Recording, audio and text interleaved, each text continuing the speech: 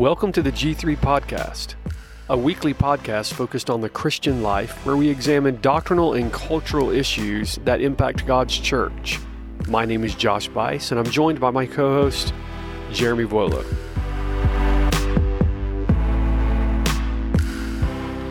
Well, good afternoon, Jeremy. Thanks for joining us today. If you're listening to the G3 Podcast, we're going to talk today about the subject of worship. And as we consider worship, it's critically important that we understand the centrality of the local church as we engage in the weekly worship of God and as we engage in the ordinary means of grace. And so as we begin today, Jeremy, how are things over in Los Angeles? Yeah, going very well. Just got back in town last night from Orlando, Florida. Was at the Reformation Bible College and Lake Lanier with my wife and daughter. It was a good time, but glad to be back on the West Coast. Yeah, so I think that the big hopes of everyone over at Reformation Bible College was that you were going to be able to help them finally pull out a win for the faculty in the soccer game. So why don't you go ahead and give us an update? I know. Well, unfortunately, Dr. Stephen Nichols' hopes were dashed upon the rocks of my lack of physical fitness, I think. That combined with the humidity.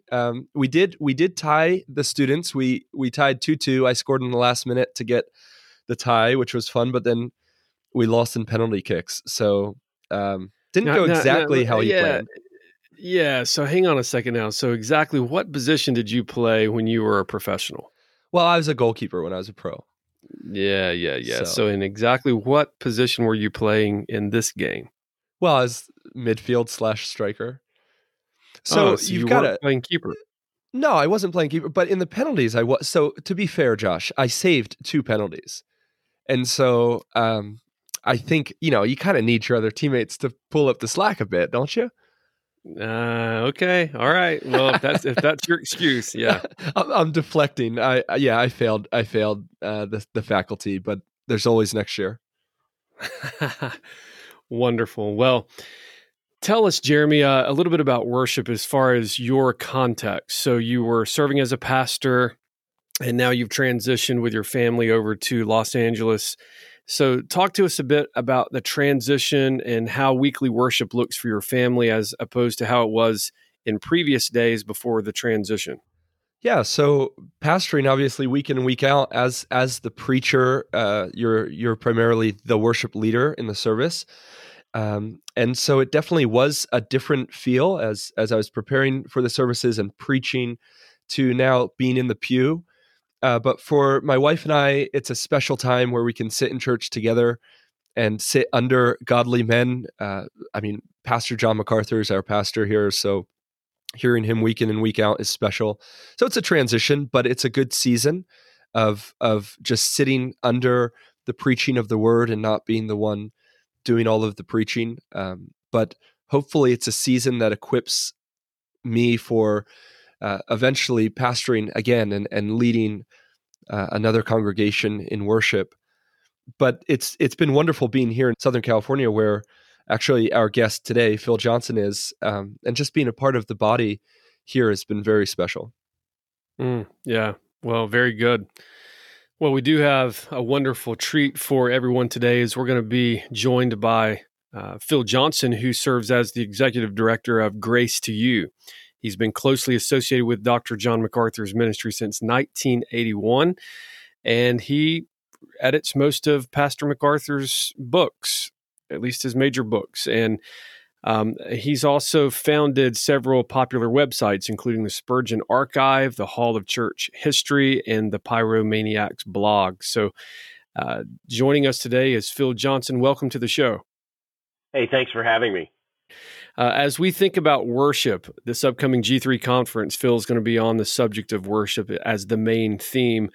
And as we talk about worship, as we think about the nuts and bolts of worship, what would you say is one of the most discouraging things that you see in the evangelical world today as it pertains to the subject of worship? I would say it's that it seems to me that so much of the worship you see, and in high-profile churches even, the most popular things that are going on in the church under the name of worship seem to be tailored for the pleasure of the audience rather than for the honor and glory of God. Yeah, absolutely. Well, let's talk a bit about Grace to You. So what does an average day at the office of Grace to You look like for yourself?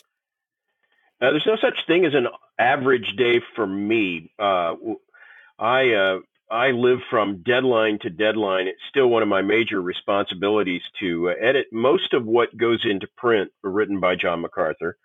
And so there's this incessant flow of deadlines that more or less governs my life.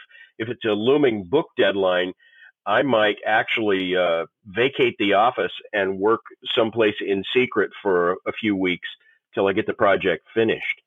And fortunately, there's a large staff of very gifted people, very committed people here at Grace to You that keep the day-to-day nuts and bolts issues in the ministry running. And I trust my staff and give them guidance only at the highest level.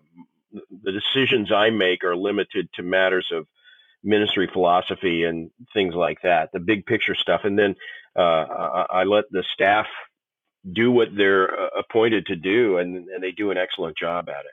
So it frees me up to do the editing, a little bit of travel, speaking, things like that.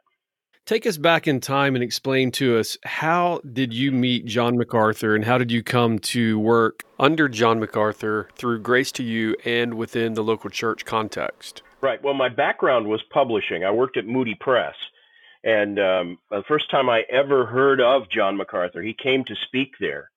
And I honestly didn't even intend to go and hear him. He was speaking in the student chapel. But I went because it was an opportunity to take an hour off and sit with the girl I was dating at the time, who happens now to be my wife. And she's the one who talked me into going to hear him.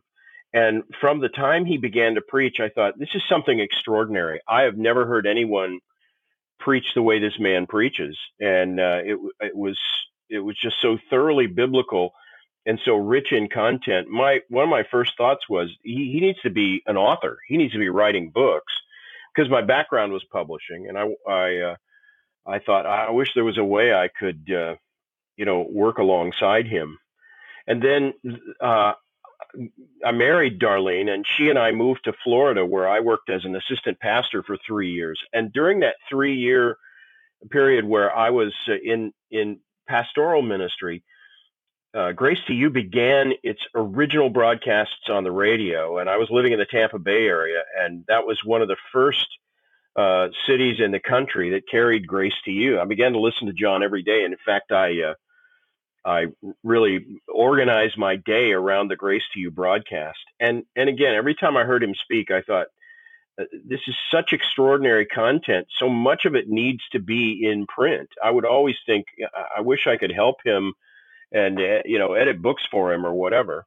And it was Moody Press who put us together. I never made that suggestion to anyone. I never pursued it or tried to manipulate anything. But Jerry Jenkins, who was in charge of Moody Press at the time, called me up one day and said, we're planning to do this massive commentary series with John MacArthur, and we're looking for freelance editors to work on it.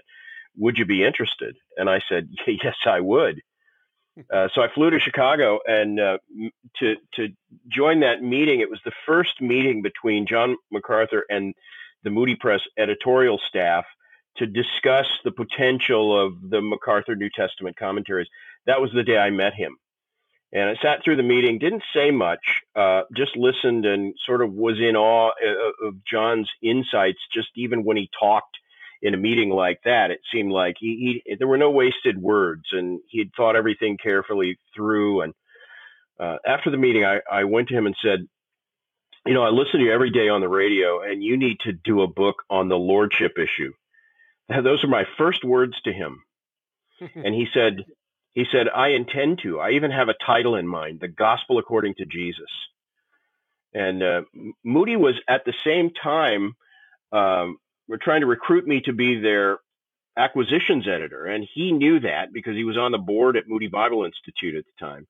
And he said, look, if Moody hires you as their acquisitions editor, you give me a call, because he says nobody else in Christian publishing has ever shown any interest in a book on the lordship issue. And I really would like to do that.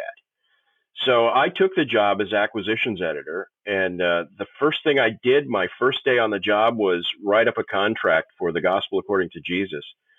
And that's how our relationship began.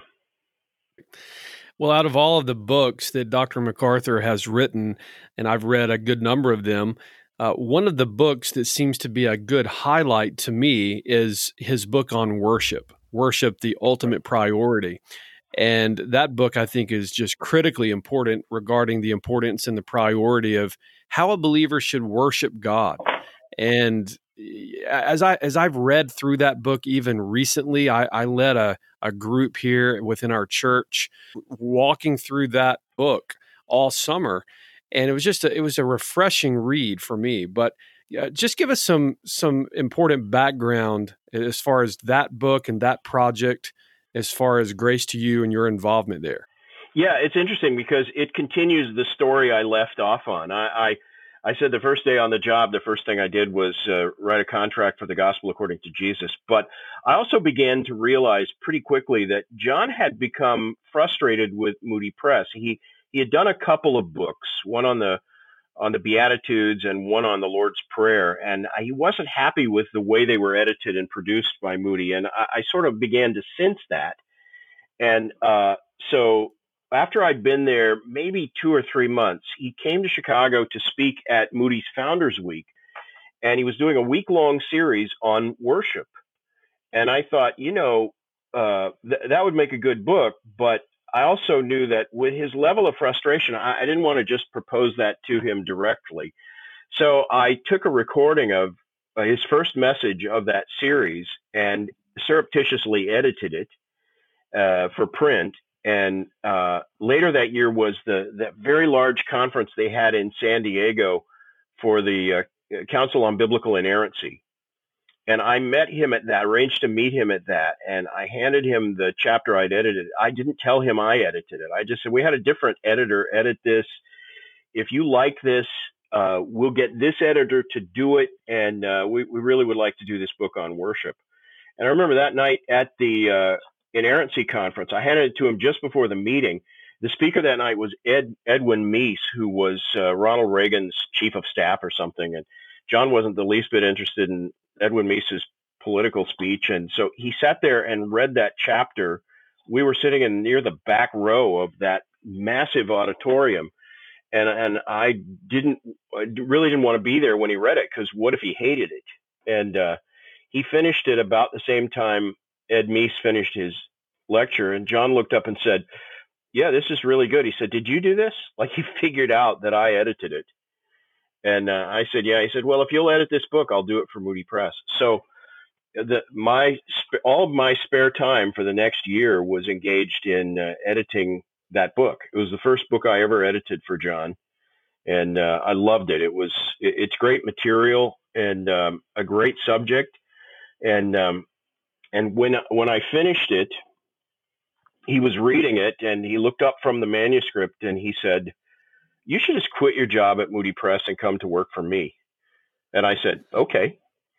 And that's how I got here. I've been here now 37 years. Wow. That's remarkable. We're glad you're here. I know my wife and I have really enjoyed your friendship, and just to see the astonishing work that you do at Grace to You. I have a question, Phil, about something that Pastor John wrote in that book, Worship, the Ultimate Priority, and I want to see if you can explain it, if you even remember it. So he writes in the preface, worship is an essential expression of service rendered unto God by a soul who loves and extols him for who he is. Real worship, therefore, should be the full-time, non-stop activity of every believer, and the aim of the exercise ought to be to please God, not merely entertain the worshiper. And then he writes this sentence. In January of 1982, while preaching through John 4, I realized that I should be pursuing the stalking lion rather than vice versa. Do you remember what he means by pursuing the stalking lion? Yeah. Go back to the beginning of that preface. I think at the start of the second paragraph there, he's comparing the subject of worship to a lion that he said had stalked him all the years of his ministry, that he felt like, looking over his shoulder or following closely on his heels the whole time was the subject of worship as he preached through Scripture. When he got to John 4, that's the woman at the well, who asked Jesus a question about where should we worship? Is it on this mountain or at the temple? And that's when Jesus says the Father seeks those who worship in spirit and in truth. And he said that sort of opened his mind and heart to the subject of worship. And he realized that rather than having the subject stalk him, he ought to be stalking the subject. Yeah. So, and it's his ministry has made a profound impact throughout the world on the subject of worship. And to that subject, and we mentioned it at the start, Phil, I know you see so much in the evangelical world, especially in the West, of really pastors, entertaining and making the worship service all about telling jokes, or even we see some of the extreme examples of the indoor fireworks and the motorcycles jumping over chairs and all of this kind of thing. And the Sunday morning gathered church has become sort of a hodgepodge of entertainment throughout the Western world. And there's actually a principle in the Reformed community known as the regulative principle, which is designed to tell us how to worship. Can you just comment for those who may not know or may have a misunderstanding of, first of all, why don't we in the Reformed community worship however we want or in a way that will just bring people into the doors? And why is that driven by this regulative principle? Yeah, because Scripture says really that we're forbidden to invent our own modes of worship. Calvin said God disapproves of all modes of worship that are not expressly sanctioned by his word. And that principle really governed Reformed worship up through the Puritan era.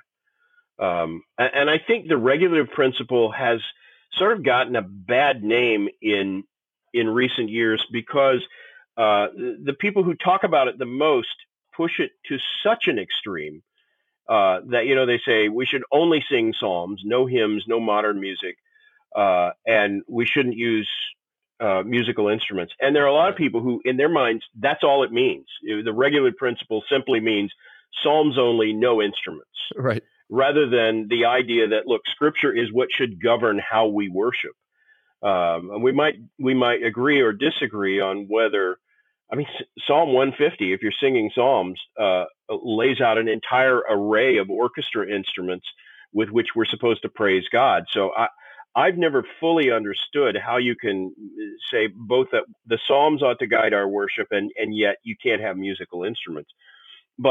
And I know those who hold to the strictest application of the regulative principle have all kinds of ways to explain that. But I think the tendency to push that principle almost to a legalistic extreme has undermined the principle itself. And so people just throw it out because they think that, it means I can never sing about Christ because I'm only singing from the Psalms. So the regulative principle, in other words, has suffered, I think, both at the hands of its friends and its enemies. Right. Yeah, makes sense. At this point, we want to take just a short break, and then we'll be right back with our guest, Phil Johnson.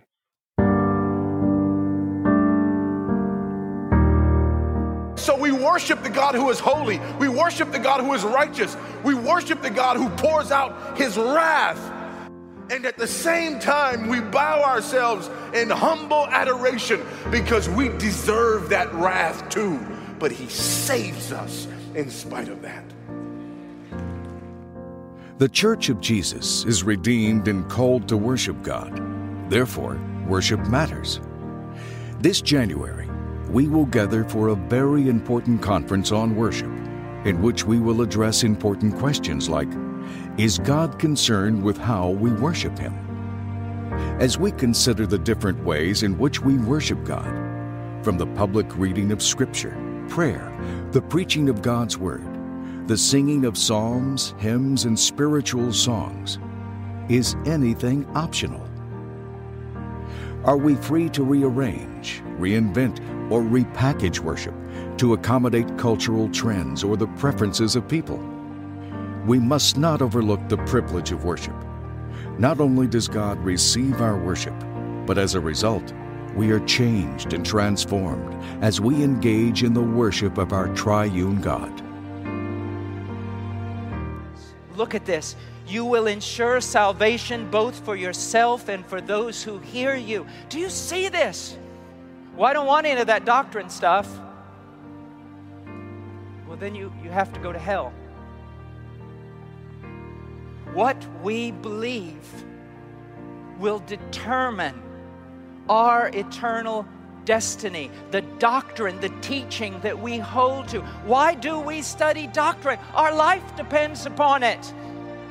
Join us this January as we will enjoy fellowship, spiritual growth, and the worship of God at the 2020 G3 Conference. For information and reservations, visit g3conference.com.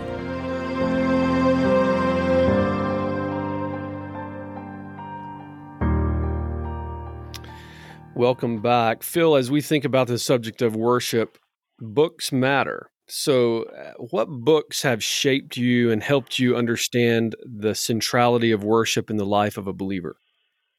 Well, I have to start with John MacArthur's book, Worship: The Ultimate Priority. That was a pivotal experience in my life, editing that book. It did change my whole perspective on worship. And by the way, you were asking about the regulative principle. There's a section in that book where John deals with that. I think it's in the second chapter or so. And he deals with it much more in depth and better than I did in my brief answer. But it's worth reading the book just for that section alone. There's that and some other books that John himself pointed me to when I was working on that. He quoted extensively from a book whose title I think was just Worship, by A.P. Gibbs. Really insightful little book on worship. And then, I read a lot of Puritan books, and the Puritans had a lot to say about worship that I think is, it's very challenging to those of us who've grown up in this era of seeker-sensitive worship and worship, as I said, that's designed really for the pleasure of the audience rather than the glory of God. So before we came on today, you were saying that you're actually organizing your books in your library. So what books are you reading now, whether it be at home or at the office, as a means of your own spiritual development and progress?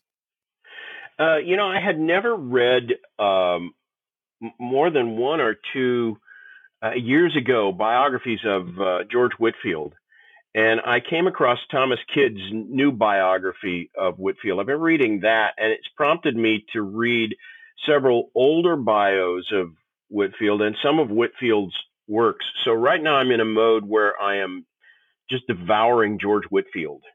As you talk about worship and the corporate gathering of the church, I want to know, as a new father, I have a little 14-month-old girl, and as a husband, the spiritual leader in the home, how would you advise fathers who are seeking to engage their families in worship throughout the week and not just relying on the corporate worship of church? How would you encourage them to engage in that worship throughout the week, as seeking to be spiritual leaders to their wives, to their children, so as not to just kind of pawn that responsibility off to the pastor at church on a Sunday? Yeah, well, first of all, the one thing I wish people had sort of drummed into my head when I was a young father is everything Scripture says about the brevity of life. You have a little baby in your arms and you think we're going to have a long time together, and it isn't that long. There's not that many weekends. Don't squander that time that you have, because it isn't as long as you think it's going to be on the front end. And so make the most of the time. That would be my first bit of advice. And then second, I would go to Deuteronomy 6, which I think is the key instructions for all of parenting. where it's the Shema, where the Lord says, "Hear, O Israel, the Lord our God is one Lord." And then it says, "The words that I've commanded you today shall be on your heart, and you shall teach them diligently to your children." And then it says, talk about them when you're sitting in your house, when you're walking by the way, when you're lying down, when you rise up, bind them as a sign on your hand and on your forehead and all of that. I think the ability to do that is way more important than, and not to diminish family devotions. I think it's great to have a time of a set time for family devotions where you sit as a family together and read the scriptures and pray.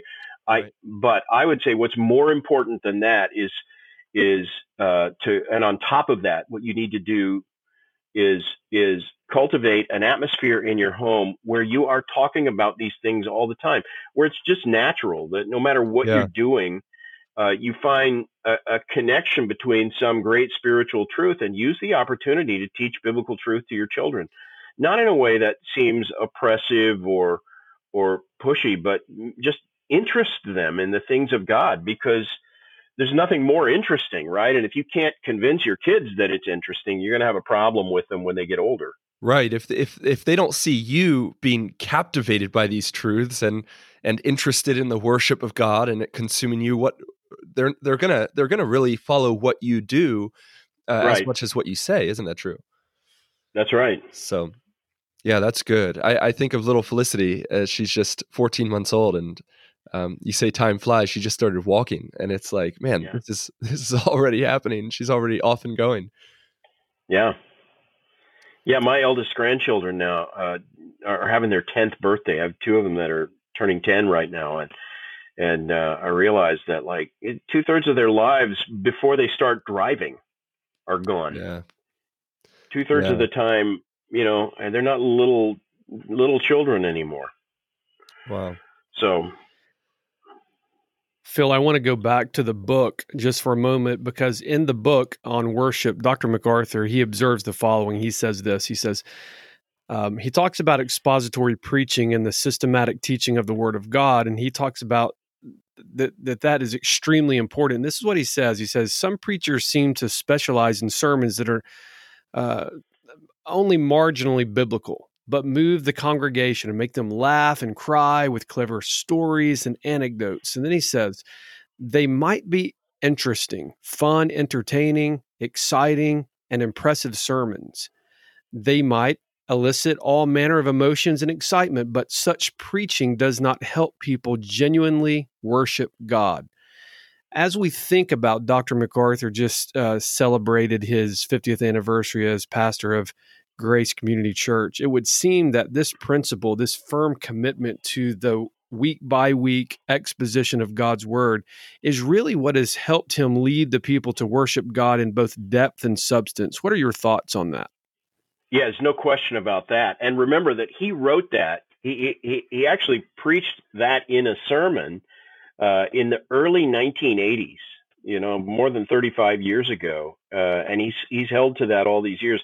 And in the interim, we've had young guys born and reach adulthood and actually go into the ministry. And up to even a decade ago, we had a sort of parade of young pastors explaining to younger pastors that how they learned to preach was by watching Chris Rock, or following the mannerisms and delivery of some comedian. And that's how you really want to preach. And you can still see that today, that there are lots of preachers who are more concerned to be showmen than they are expositors. And that is deadly to the worship of the church. Very good point.